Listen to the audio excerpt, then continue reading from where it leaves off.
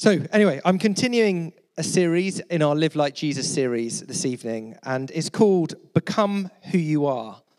And I remember when Alice, who heads up our preaching team, first shared that title, I was like, oh, does that make sense? I was like, yeah, it absolutely makes sense. Become Who You Are is the idea that God already knows who you are, and that the process of being a disciple is to become who you are, who he made you to be, who he created you to be. Paul spoke last week about I am redeemed.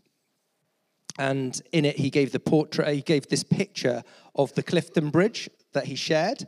And it's this idea that actually the artist created that picture. And if we want to know who we are, then we look to our creator. And so we go back to the Lord and we're like, God, who am I? He's got stuff for us. He's got identity to put on us. But in the world in which we live, so often we're adrift. It's like, who am I? It's like the Lord will tell me who I am. And that's why this series is so foundational. It's like the foundations of who we are made as Christians. And so Alice started with, I'm a child of God. Paul spoke about I am redeemed. And then this week I'm talking about I am a new creation. I love Alice had a little quote in her talk, and it says this: our current culture's approach to identity is like trying to anchor a boat to itself. Isn't that a great picture? I read it and I had a little chuckle to myself. I was like, that is a really... And then she goes, it doesn't work.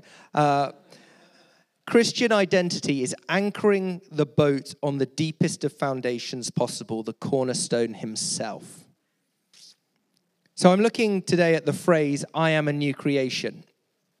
And it's funny because this is the last time I'm going to preach this talk. I've done the West, the North, and Central morning. And for some of the older ones amongst us, I'm probably talking to the over 35s in the room, of which there are 7 of us. So for the 7 of us, I'm not looking at you, Justin and Julia, just so you know.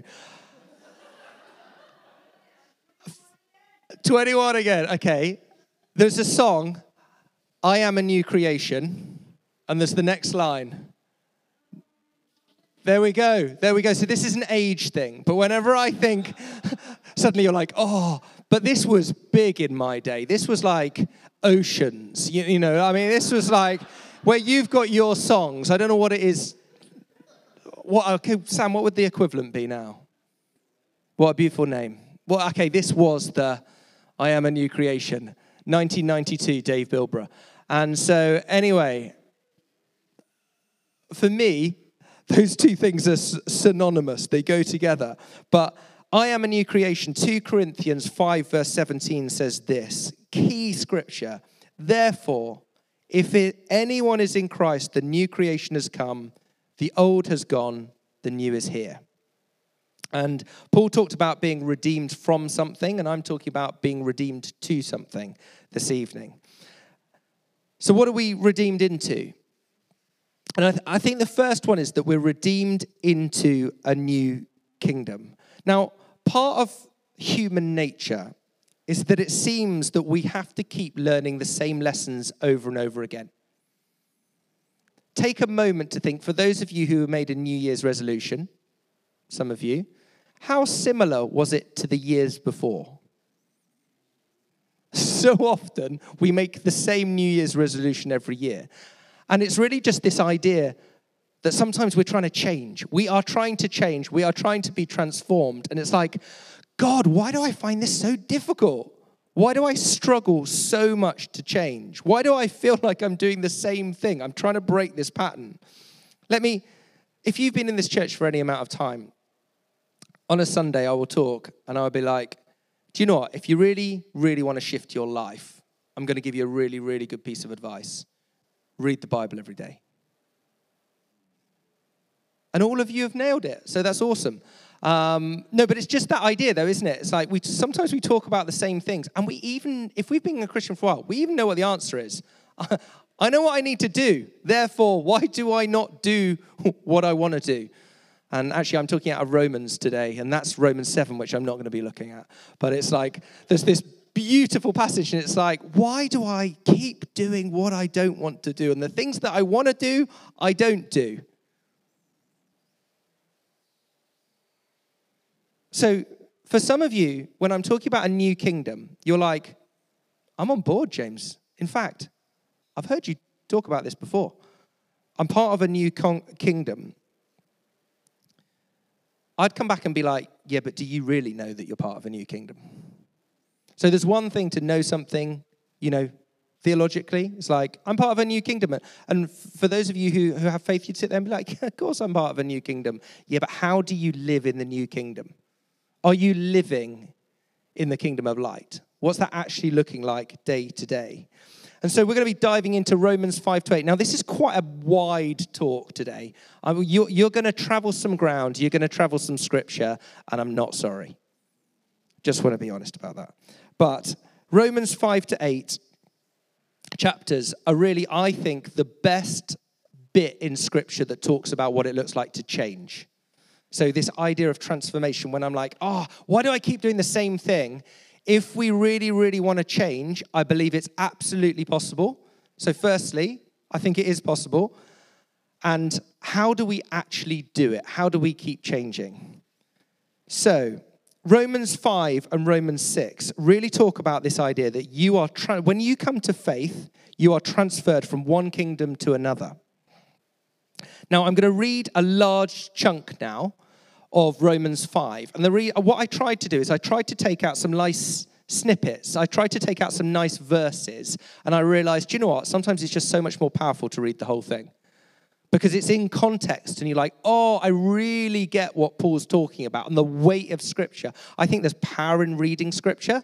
And so I'm going to read most of this chapter to you, but I want you to feel the weight of what's going on between the kingdom or the realm of Adam and the realm of Christ. That's the picture. The old nature and the new nature is what we see. And they're being paralleled throughout this passage. Old nature, this is what you used to be like, but this is what I've called you to be now. This is what it feels like living in the new kingdom.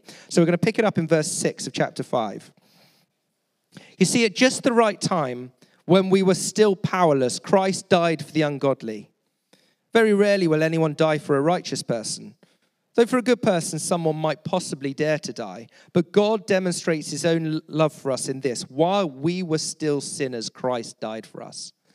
Okay, we can stick on that verse for a while, can't we? While we were still sinners, Christ died for us. Since we've now been justified by his blood, how much more shall we be saved from God's wrath through him? For if while we were God's enemies, we were reconciled to him through the death of his son, how much more, having been reconciled, shall we be saved through his life? Not only is this so, but we also boast in God through our Lord Jesus Christ, through whom we have now received reconciliation. Therefore, just as sin entered the world through one man, and death through sin, and in this way death came to all people because all sinned. To be sure, sin was in the world before the law was given, but sin is not charged against anyone's account when there is no law. Nevertheless, death reigned from the time of Adam to the time of Moses, even over those who did not sin by breaking a command, as did Adam, who is the pattern of the one to come. But the gift is not like the trespass. For if the many died by the trespass of the one man, how much more did God's grace and the gift that came by the grace of the one man, Jesus Christ, overflow to the many? Nor can the gift of God be compared with the sin of one man's sin. The judgment followed one sin and brought condemnation, but the gift followed many trespasses and brought justification. For if by the trespass of the one man death reigned through that one man, how much more will those who receive God's abundant provision of grace and of the gift of righteousness reign in life through the one man, Jesus Christ? Again, you can see it going back and forth. This was Adam, the realm of Adam. This is who you are in Christ. Consequently, just as one trespass resulted in condemnation for all people, so also one righteous act resulted in justification in life for all the people. For just as through the disobedience of the one man, the many were made sinners, so also through the obedience of the one man, the many will be made righteous. The law was brought in so that the trespass might increase, but where sin increased, grace increased all the more. So that just as sin reigned in death, so also grace might reign through righteousness to bring eternal life through Jesus Christ our Lord. It's on one hand, quite a complicated passage. On the other hand, actually quite simple when you really break it down. Paul pictures two realms, and this is the language that you pick up. The realm of Adam. Now, I often feel a little bit sorry for Adam, that we sit there and we're like, this is what it means to live in darkness. And then we have the realm of Christ. You know, it's like, oh, poor old Adam. But the realm of Adam sin, death, condemnation, law, the old age.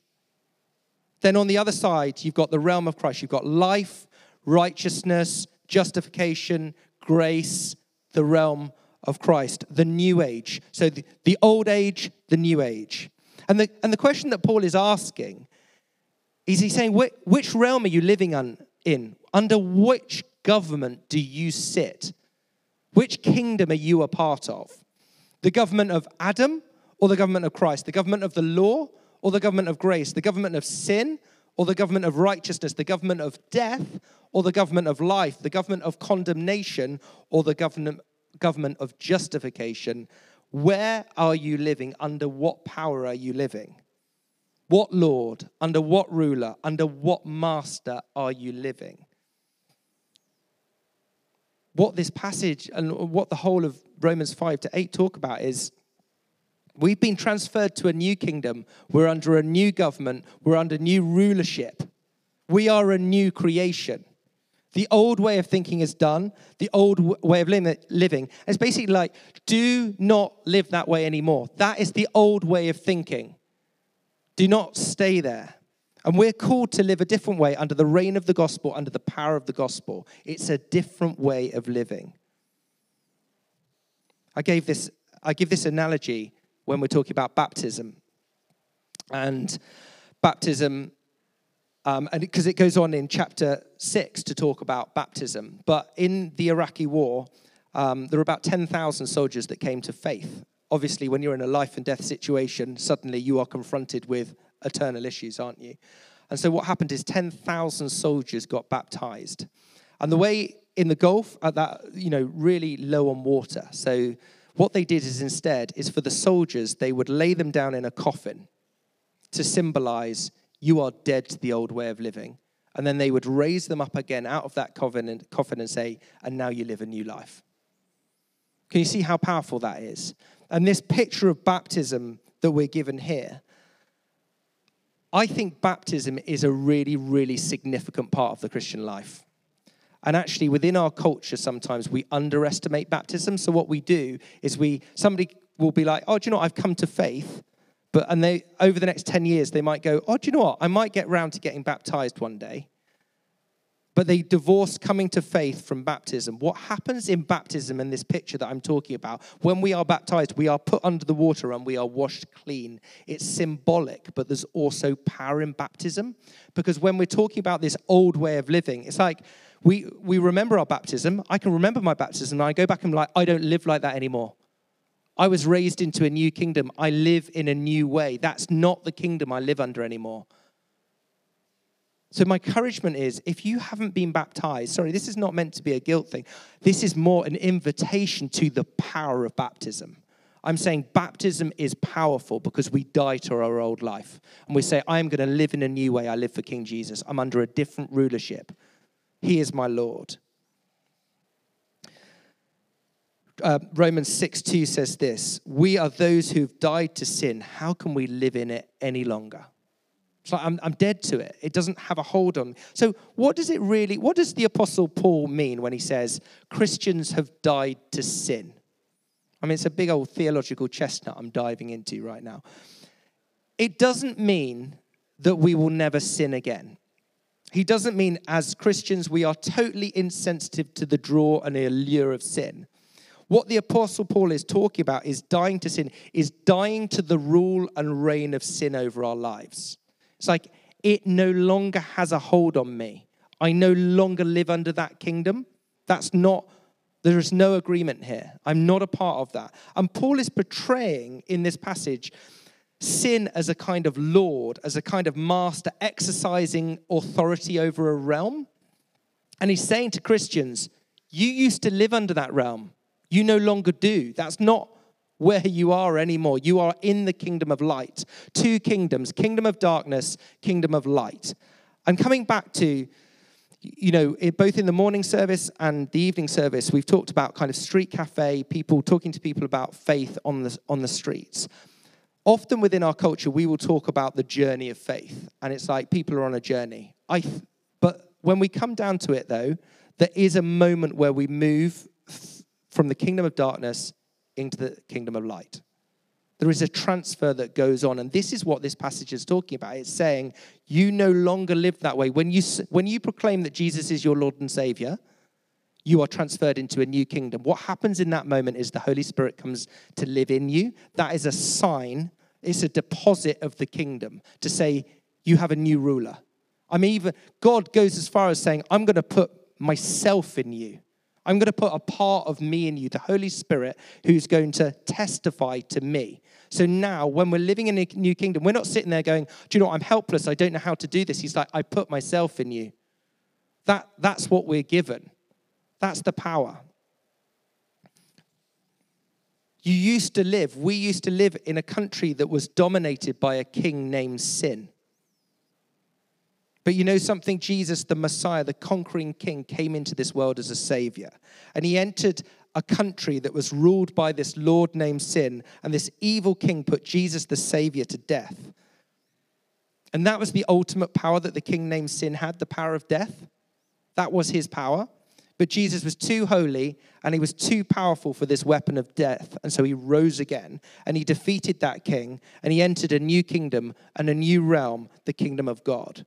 And now Paul says, here's what's happened to you. When you place your faith in Jesus, what happens is that by faith, you are joining yourself to Jesus and all that Jesus is and all that Jesus did. It's pretty massive, isn't it? Maybe it's just me. It's big. Transferred. So when I'm saying we're transferred to a new kingdom, that is not a small deal. That is huge. It changes everything. The way that we look at everything changes. To die to sin is to no longer be a citizen of that country.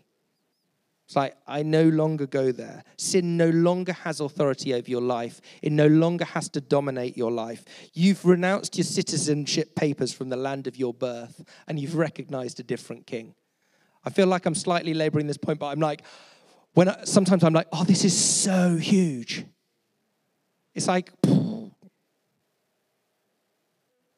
now just because you've gone through this change, just because you've torn up your citizenship papers of the old government that used to reign your life, it doesn't mean that all of your old habits or inclinations or weaknesses or wounds instantly change. You absolutely can live inconsistently with the reality of the change of your citizenship. We can still be tempted. And so what happens is we live in a broken world. We live in a world that's calling out to us all over the place. Look at this. Come and live like this. It's trying to pull us back into this old way of living. And it's like, so it takes something quite firm in us to be like, no, I renounce that. I do not stand under that. This thing that's trying to pull me in, no. Jesus, I need your help. In the name of Jesus, I pray that I would not go that way. I need your strength. I need your help.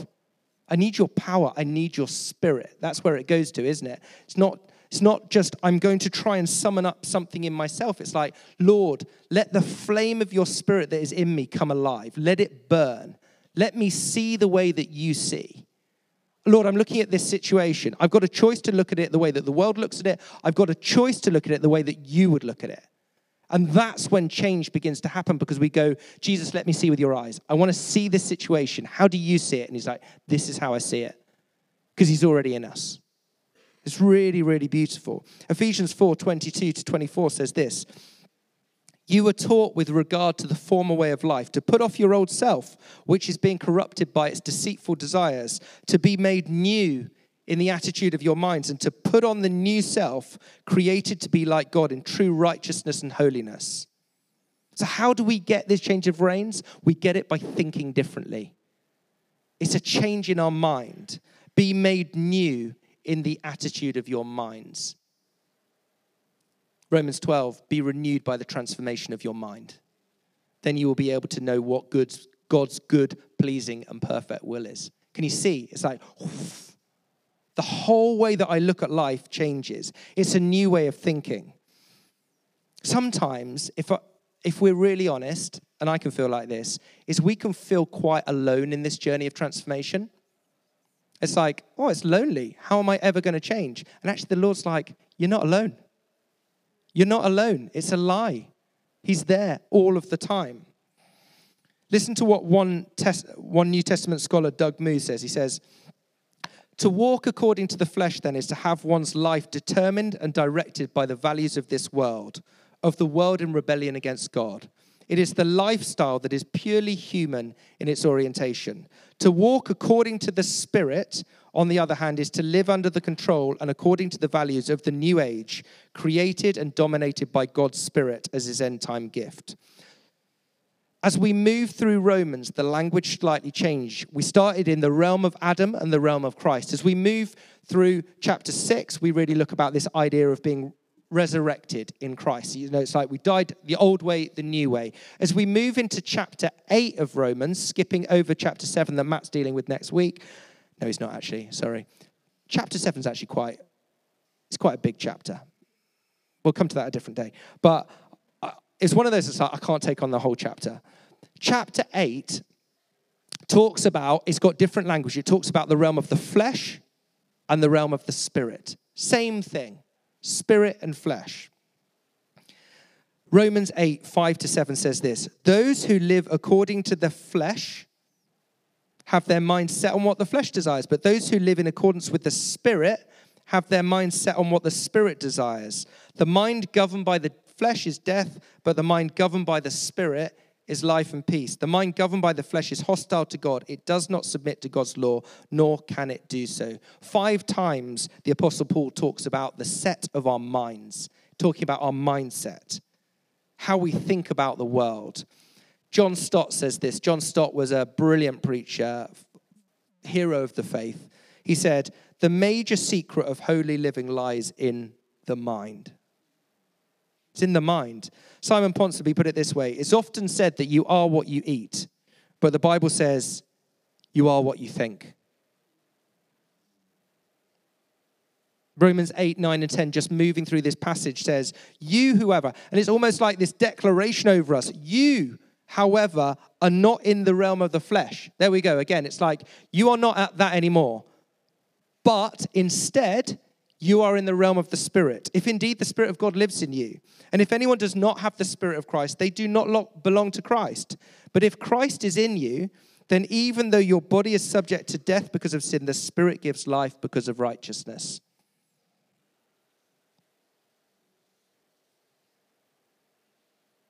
Thinking and doing comes out of our being.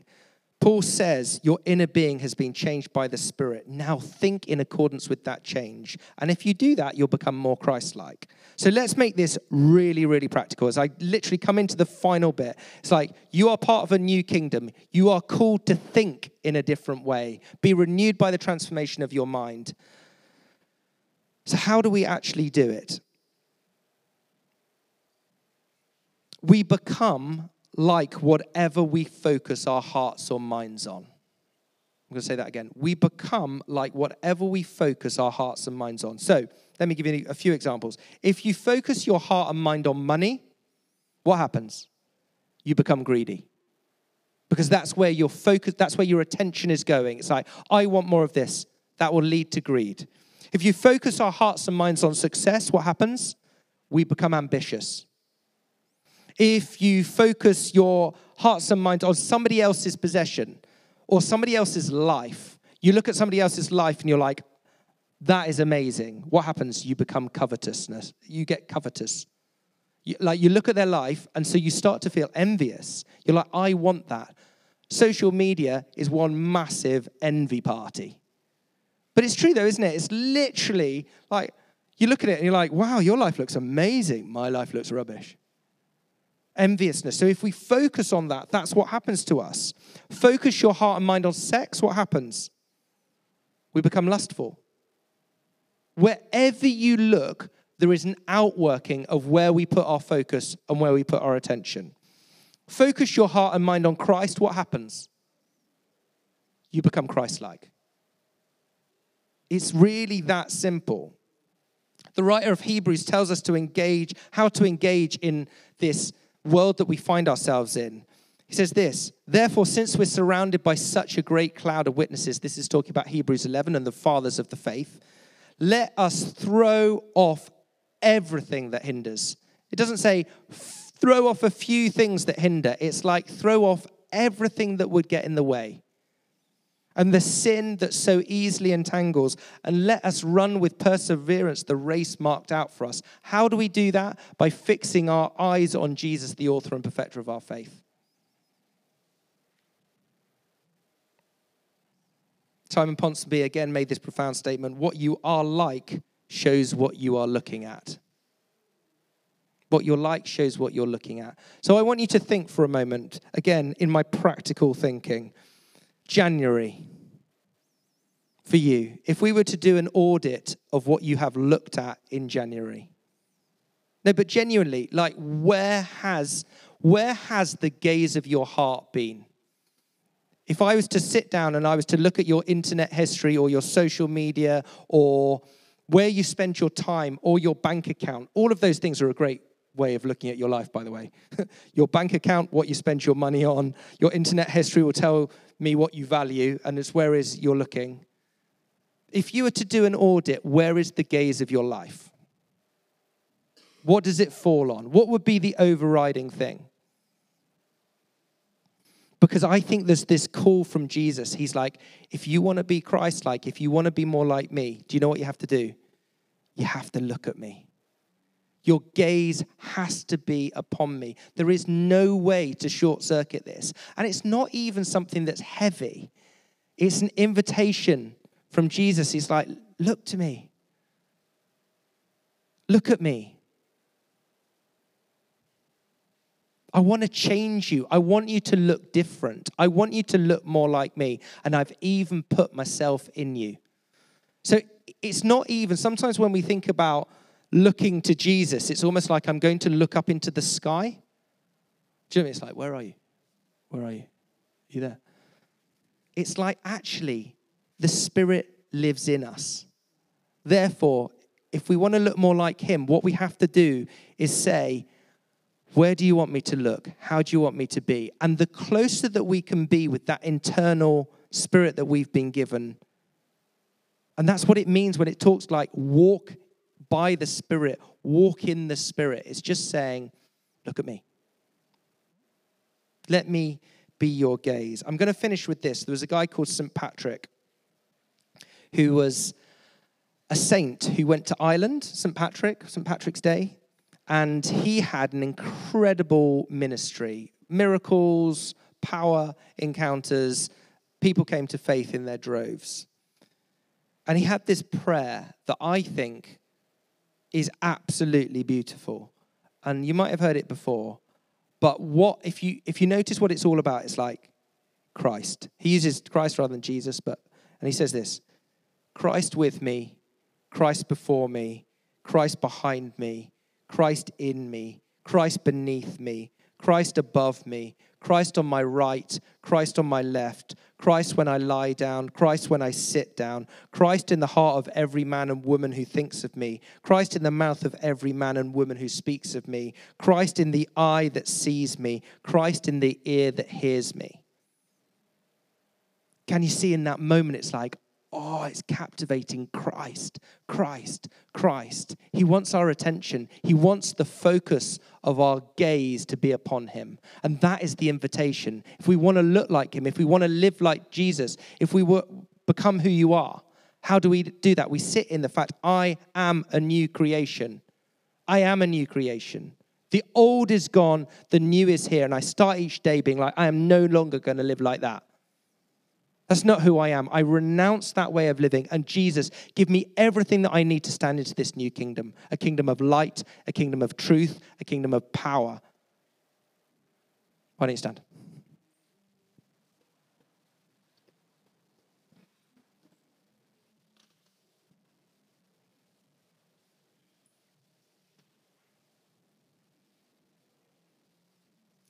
If you've not been here before, we take a moment at the end of every service where we just say, it's really very simple. God, we need you. God, we need you to live like you in this world. And what we're saying is when we're saying, Holy Spirit, come, which is often what we do, it's like, God, would we be attentive to the Spirit in our hearts? We want to see you. And so I'm going to invite the Spirit right now. And I'd love it if you just open yourselves up and you're like, maybe even pray, set the Spirit on fire inside of me. The Spirit of the living God, we invite you right now. Come, Holy Spirit. Come, Holy Spirit.